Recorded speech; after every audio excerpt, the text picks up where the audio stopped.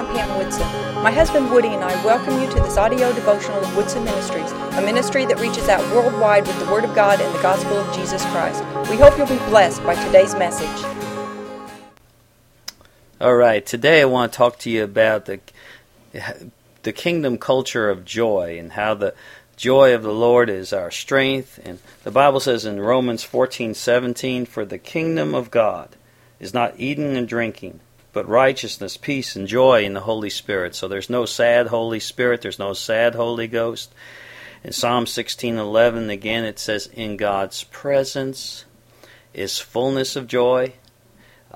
In Proverbs 17:22, it says literally that a joyful heart is good medicine. Some of you need to smile. It increases face value. Some of you need to learn how to laugh. It relieves stress. In Nehemiah 8:10, they were reading the Bible, and people were sad and they were crying, and Nehemiah had to say, "Stop it." He said, "The joy of the Lord is your strength." This is a day of rejoicing. It's a day of celebration. It even said, "Eat the fat and drink the sweet." There was a story I once heard about two restaurants next to each other. One was a health food place and one was a barbecue place. And the health food place had on its sign, "Eat here, live long." And the barbecue place had on its sign, "Eat here, die happy." So I think there's a balance between the two, but I think we need to learn how to rejoice. When I was at the University of Richmond, I had this big picture of a laughing Jesus on the wall. And my roommate was, he drank a lot, partied a lot. When he walked in the first time, he was a little bit inebriated or whatever, and he looked at the wall and he started laughing Jesus. He hadn't even met me yet, and he said, "Jesus Christ." I said, "At least you know who he is." But his friends would come in, and I would always be joking around with them because I love the lost. I really do, and I just enjoy life. I think we're supposed to call to enjoy life.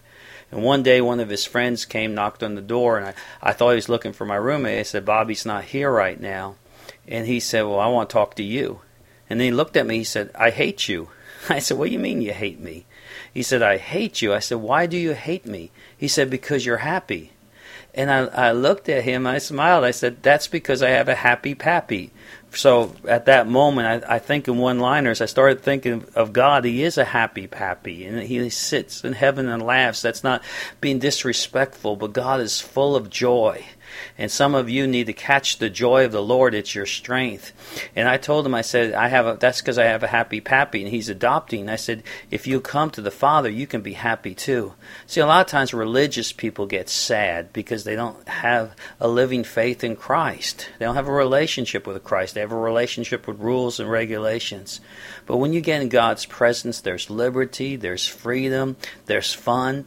And some of you, even in the midst of what's going on today, I challenge you. The joy of the Lord is your strength. Stir up the joy in the well of salvation. Smile, laugh. Don't take yourself so seriously. Don't take life so seriously. At the same time, pray and everything else, but allow the joy of God to come out in you. It's okay to laugh and rejoice. In fact, God is a God of laughter and rejoicing. There's no sorrow in heaven, and God wants His will to be done on earth as it is in heaven. So He wants to remove sorrow here. So today is a day of joy. Rejoice.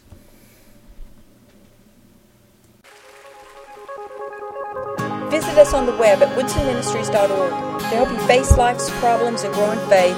We have video sermons, audio prayers, scriptures by subjects, and a prayer request form. Check it out and remember, nothing is impossible with God.